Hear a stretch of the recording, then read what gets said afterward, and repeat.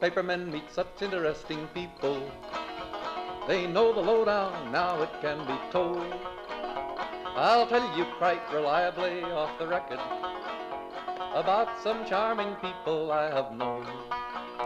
For I meet politicians and grafters by the score, killers plain and fancy, it's really quite a bore. Oh, newspapermen meet such interesting people.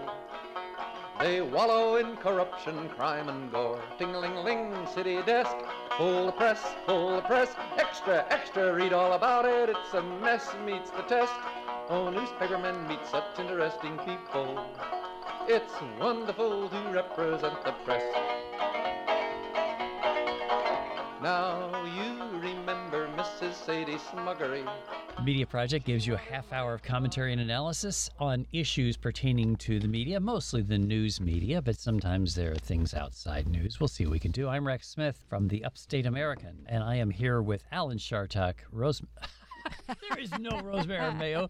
This happens all Rosemary, the time, where are you? doesn't it? I'm really sorry. Barbara Lombardo, not Rosemary Armayo. I guess just the O in the end of the name. Is that what causes Oh, this? boy. Oh, Let's boy. go on to Judy now. I'm happy Judy to be Patrick. here. Yeah, when you have a name like Smith, it confuses everybody. Anyway, we are all here to talk about media issues. We start, Alan, with a letter about a previous show. Oh, no. Yes, an associate editor of the Boston Globe, Larry Edelman, who's a financial columnist, veteran financial journalist, writes and says, given Alan's oft-expressed disdain for national NPR, I was surprised to hear him wonder aloud in the December 4 show whether Nancy Barnes' move to become the top editor of the Boston Globe was a step down from her previous job as the network's news chief. That is, Nancy Barnes, has been the head of news for NPR, and now she's becoming the editor-in-chief of the Boston Globe. It was a cheap shot joke. You said, okay, well then, never mind. Anyway, but his point is, aside from, thank you, Alan, but aside from that, he says, covering a local community can be as challenging, maybe even more so than serving a national audience. A ton of excellent work is produced by journalists who don't enjoy the pay and prestige that come with a job at a national organization. So, how about that? He's a guy who, by the way, worked at Bloomberg and the Wall Street Journal, and he's now back at the Globe. He says, I took a step down in salary, but I got a big raise in job satisfaction. I want to congratulate him for doing what's right. Yeah, I love this letter because people think that you have to get to a bigger paper or a bigger news organization to be successful. And there are plenty of ambitious reporters who do that. But as an advocate for local journalism, I believe that good work can be done at the local level. You don't get paid very much. You don't get the book deals. You don't get the lucrative cable TV views. But a reader of a local paper, it has the same value as one reader of the New York Times. We put far too much emphasis on prestige, ambitious positions. And also the thought that bigger has to be better. And as a person who spent her entire life at the Saratogian, at a small local newspaper by choice, I have no regrets about that. And I was happy to be, we were kind of the littlest fish in the pond, but it was our pond, darn it. Well, I'd like to pay tribute to that. And I had job satisfaction out of that. Well, and you produced, at the Times-Union, which is also not a big national paper, but I hired a number of people from your newsroom, and they came well prepared and experienced. I mean, I think people got great satisfaction working at the Saratogian, and I hope they got satisfaction at the Times-Union. I was just reading a piece by the New York Times columnist Lydia Polgreen talking about the value of supporting local news. Her first local news reporting job was at the Times-Union, and she then went on to do mostly international reporting after the New York Times before she became an op-ed columnist recently. But her point was in encouraging people to give money to those organizations that support local journalism because of the value of it. And I remember when I was in college, a friend of mine was going to become, he said, a small-town lawyer. He was going to go to law school and go back and practice law. And I said, why is that, going back to your hometown in Texas? He said, because in these communities, where do people turn except to their local lawyer, their banker, their clergyman? And I jumped in and said, and their local newspaper, right? And I think that's true. And even if it's not necessarily going smaller or bigger, I remember there was a gentleman named Ralph Soda when we were owned by Gannett, and he was an investigative reporter, and then he moved up the ranks, and when I was getting out of grad school, he was then the managing editor at the Saratogian, actually the guy that hired me. But he really did not like managing. He missed doing investigative reporting, and he ended up going back into working for Gannett and Gannett News Service as an investigative reporter. Mm-hmm. And so he had to make that decision of what do I love doing Yeah, I'll concede that I was an editor, but my most rewarding years were as a reporter. I loved being a reporter. I really felt made a contribution. Being an editor is not as rewarding. It's a I tough would road to disagree hoe. with that, but there are different strokes for different folks. Yeah, and the other thing is, with every reporter, every journalist wants to work for, the New York or the New York Times or the Atlantic.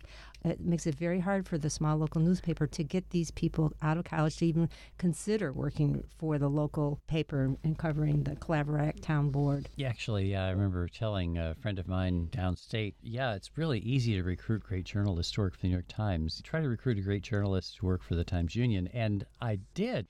I'm very proud of some of these great stories that are produced by great journalists who remain in local communities because of their commitment to the communities or the tasks, perhaps, that come to them. We had some great luck in hiring people who were trailing spouses, as the term Exactly. goes. Exactly. It's really useful. And we really appreciate this work. And if people don't understand the value of the local journalism in their community, look at what's happened to the communities that don't have it. But even the ones that have it, one of the issues is the training or the lack thereof. So I took great pride at the Saratogian in having that as a training ground where there would be two types of employees. There could be people just breaking into the business who maybe have their eye at the Times Union or the Gazette or another city, and we would help to train them in the craft. And there were also people who, as you're saying, are in the area for personal reasons and want to stay. And I would feel so fortunate to have people of that caliber. They could hold their own against the reporters at larger papers. Which raises an interesting question now that you have basically done such a fine job of articulating it. Should one who wants to be trained in journalism do on the job? Is on the job better than going to journalism school?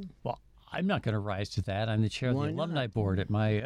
and I'm a journalism teacher at Well, at I Albany, never so took one journalism course. Not one. I specialized in 18th century poetry and English lit. So Wow. If you went to a private Did you college, it would be really? poetry.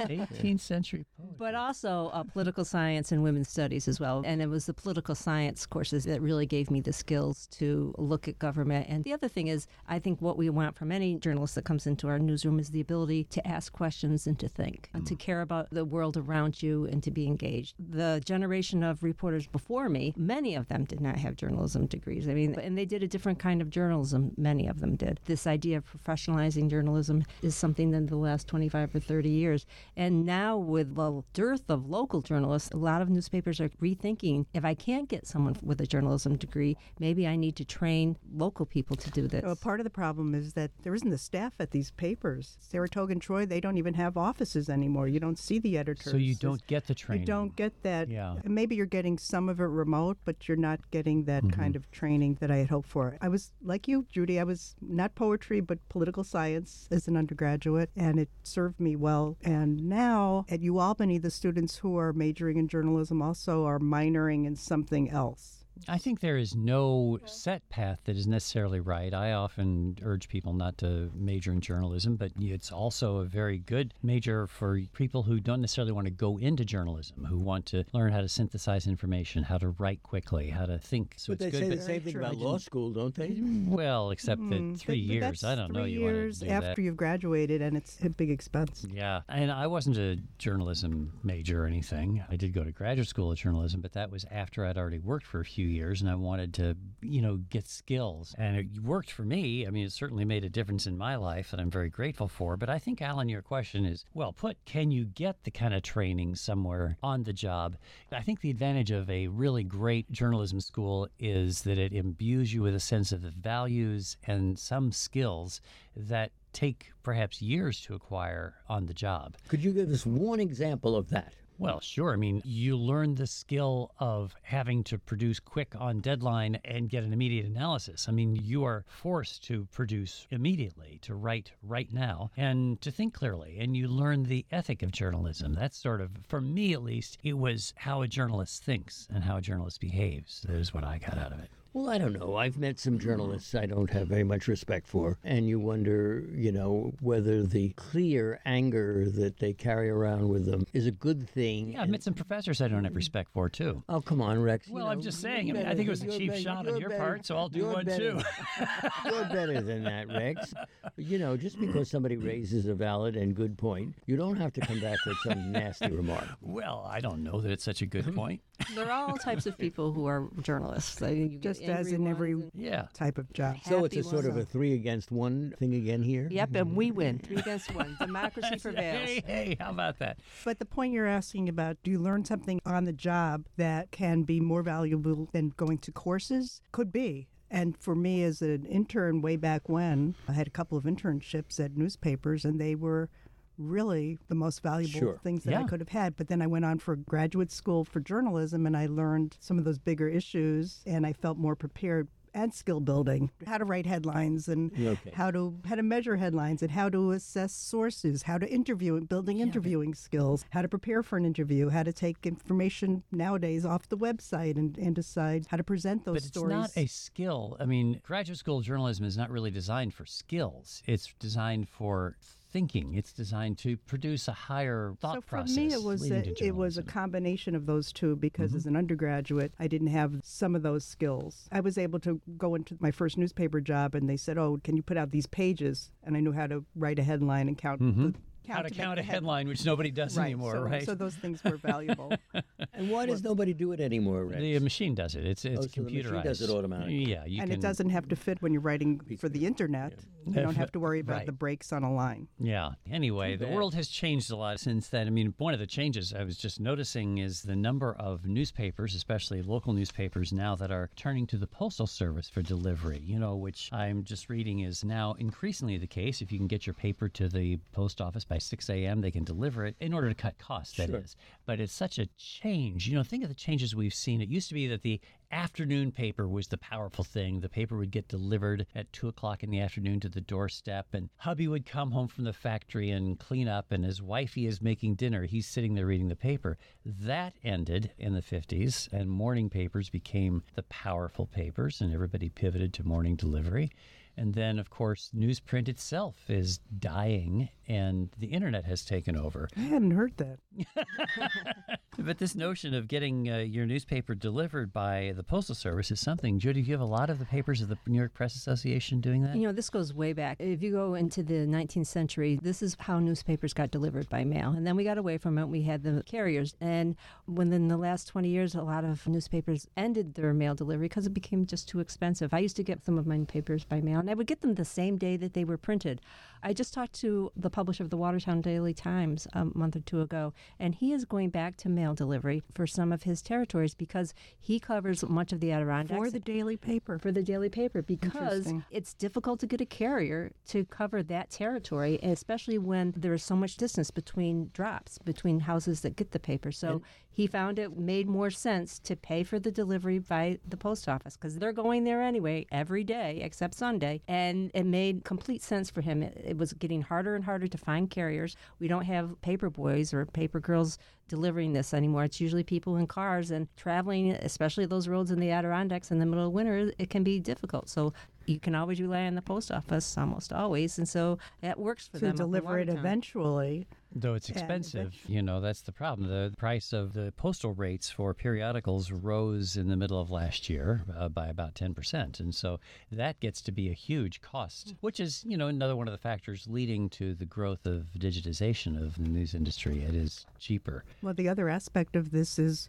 what shape does the print newspaper take when it's no longer being delivered in the morning? It's already old news by the time it comes to you in the morning. Yeah. Although not that much maybe happens overnight between the time it goes to press. But now if you're getting it delivered by mail, it's going to be a different kind of product than it is now. Although for many newspapers, the press times have become so early that you're already you're not getting your sports scores at night. You're not getting the city council stories. That's because local papers don't have their own presses anymore. We should make that clear. That's because people in order to save money, publishers are getting papers printed elsewhere.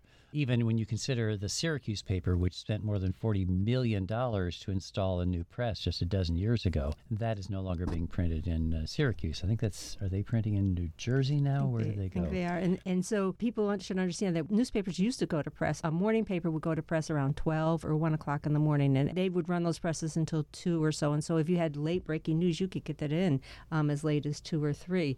Nowadays, when a printing press is going to print 4 or 5 different papers, there's a certain amount of time between the runs you have to build in to set up the plates. So they're starting to print at 8:30 or 9 o'clock at night, meaning you're not going to get those scores in. You're not going to get that city council meeting in. Yeah, you're an afternoon paper that's going to be delivered the following afternoon with any luck. And are you taking a different approach to what your front page is going to look like? Does it still try to look like breaking news? Now, Doesn't Judy, make any sense. Now, Judy, some people who listen to this program don't always understand all of our nomenclature, and I wondered if you would explain what setting up the plates means. Well, so before a paper gets printed, they have to make plates. These are the pages that go on the press, and there's a certain amount of work involved in taking plates off and putting plates on. So for every page, there's a plate. And Or then 4 if it's in color. 4 of it, plates. yeah, 4 if it's in color, and almost every newspaper is in color now. And so press people have to climb up on the press, physically take those plates off. They have to get them in order. They have to do a test run. The first several hundred copies of a paper usually are not in register. They're not lined up the way they're supposed to be. So there's a certain amount of startup time for every edition of a paper, and there's no fast way to do that. Which is why digital is the superior technology for news. This is what has been driving the digital revolution. It's quicker. The presentation is cool. The pictures can move. So what this is telling me is that the reason that publications are trying to find ways to continue their print products is to serve their main customer, which is the advertiser in these cases of print. Because if they weren't getting the advertising to support it, this is my theory, then why would they even be doing it? This is certainly not serving enough readers to make economic sense. Mm-hmm. I don't think. But that's a very good point, worth noting. That's Barbara Lombardo. I want to say that very clearly. And Judy Patrick, Alan Chartock, and Rex Smith on the Media Project. If you want to share your views, media@wamc.org. Are you sure you haven't mispronounced my name?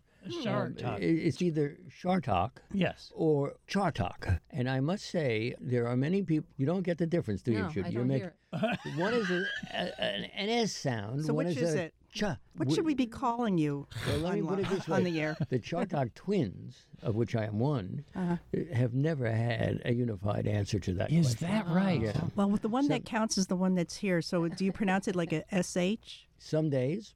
Oh, okay. Okay. How about now? And Lewis did it with a an Unclear who choo-choo? did what when. Okay. Glad to have We're that going to call you clarified. Dr. Al. That's it, Dr. L. You can call him Al. That's pretty great. Ay, ay, ay.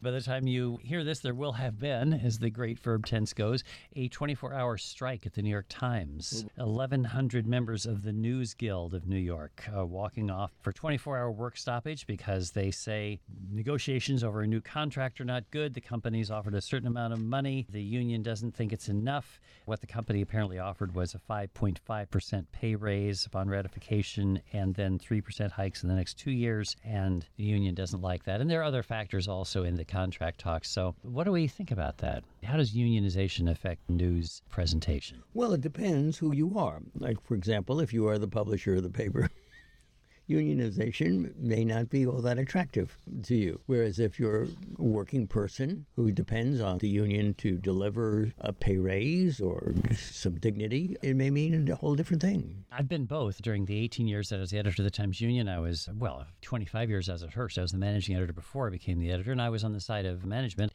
As a reporter, I was a member of the Pressmen's Union on Long Island, the Long Island Newspaper Union, and I helped to organize a failed effort to organize a new unit that came into the paper. The interesting thing is that most union members don't pay a lot of attention to the details of negotiation, but it's impossible to stand against a unified stance, and it's popular to take a stand with your union brothers and sisters. And so whatever the union wants its members to do tends to be what they do, and being more annoyed and angry is quite easy. Being outraged, I want more, I want more. So the union really has an upper hand in terms of public opinion, and that is just kind of a reality of the way these kinds of things work, I'm afraid.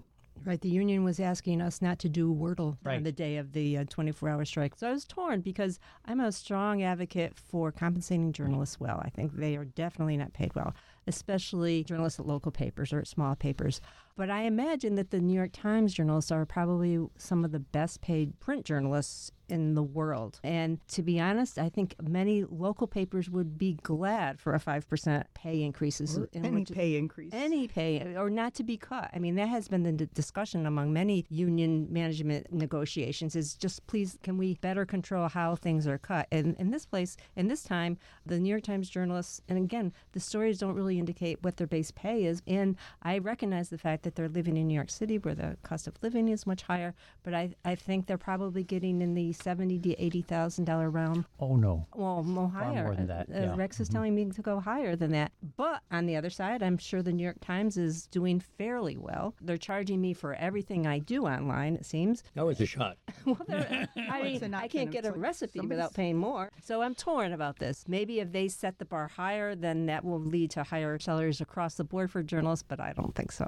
I don't know enough about the ins and outs of what the disputes, the details of the dispute, so it seems unfair to make these blanket comments about it. One of the stories that I read about it was how they want the lower level salaries to start at $65,000. And I'm thinking, oh, that would have been nice for the managing editor at the Saratoga.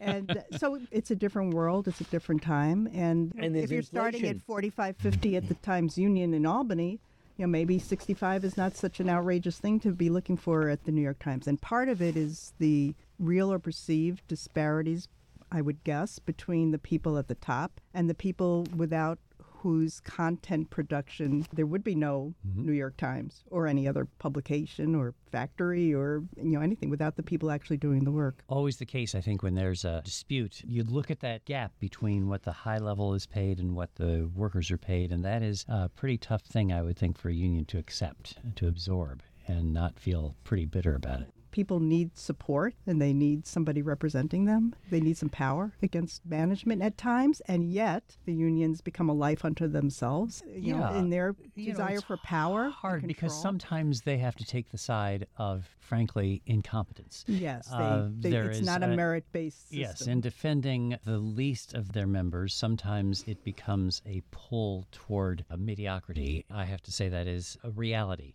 But at the same time, they produce a certain professionalism that is a base below which you cannot fall. And so to that, the unions deserve the credit. And if it weren't for the unions, I don't know that a lot of the advances of workers would have happened. It's just that it's hard in a professional setting sometimes Well, it is, for a and union to work. teachers, that there are teachers who probably deserve a lot more money than they're making, and there's some Definitely. teachers who shouldn't be in their jobs, but there's protection afforded by unionization. So it's tough. One more topic before the day is over, and that is we get to the Twitter files. The journalist Matt Taibbi has revealed information that Elon Musk, the owner of Twitter, made available to him, showing supposedly Twitter content judges, when there were teams of people making decisions about Twitter content before Elon Musk moved in and got rid of so many employees.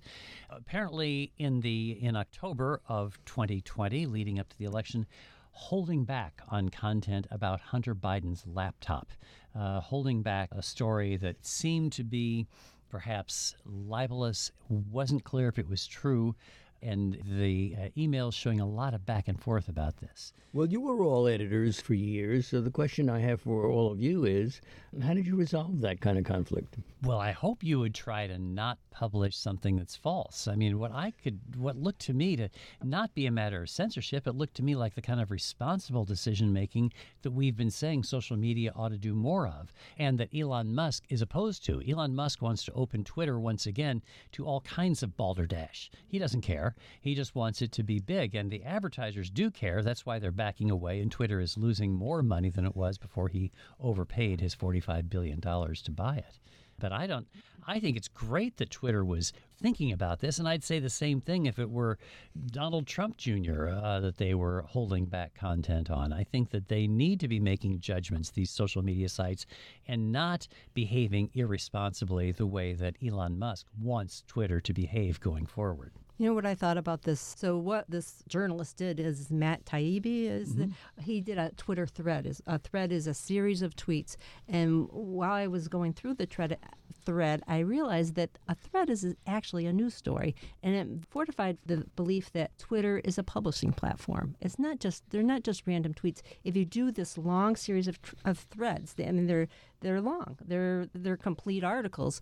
I think that they should be held to the same kind of publishing standards that a newspaper, a radio station, or any other traditional publisher should be, because he essentially was publishing an article.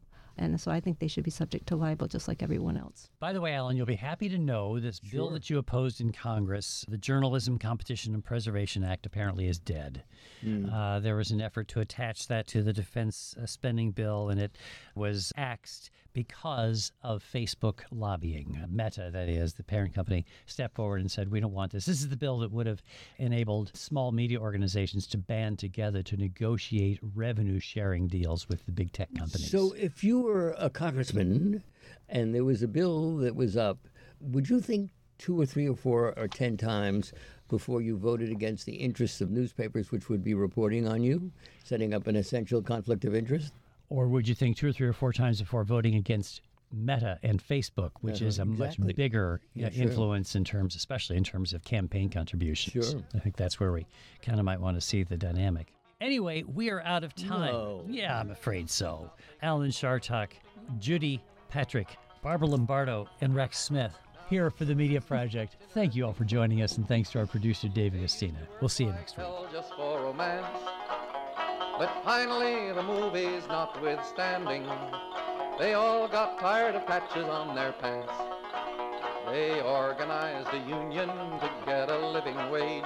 They joined with other actors upon a living stage. Now newspapermen are such interesting people when they know they've got a... The Media Project is an inside look at media coverage of current events with WAMC's CEO, Alan Chartock, former Times Union editor and current Upstate American Substack columnist Rex Smith, Judy Patrick, former editor of the Daily Gazette and vice president for editorial development for the New York Press Association, and Barbara Lombardo, former editor of the Saratogian and current professor of journalism at the University at Albany. You can listen anytime to the Media Project at WAMC.org or just schedule a podcast wherever you get your podcast. I'm producer David Gustino. Thanks for listening. But publishers have worries, for publishers must go to working folks for readers and to big shots for their dough. Now publishers are such interesting people. It could be prostitution, I don't know. Ting-a-ling-a-ling, circulation, ting-a-ling-a-ling, advertising, get those readers, get that payoff. What a headache, what a mess. Oh, publishers are such interesting people. Let's give 3 cheers for freedom of the press.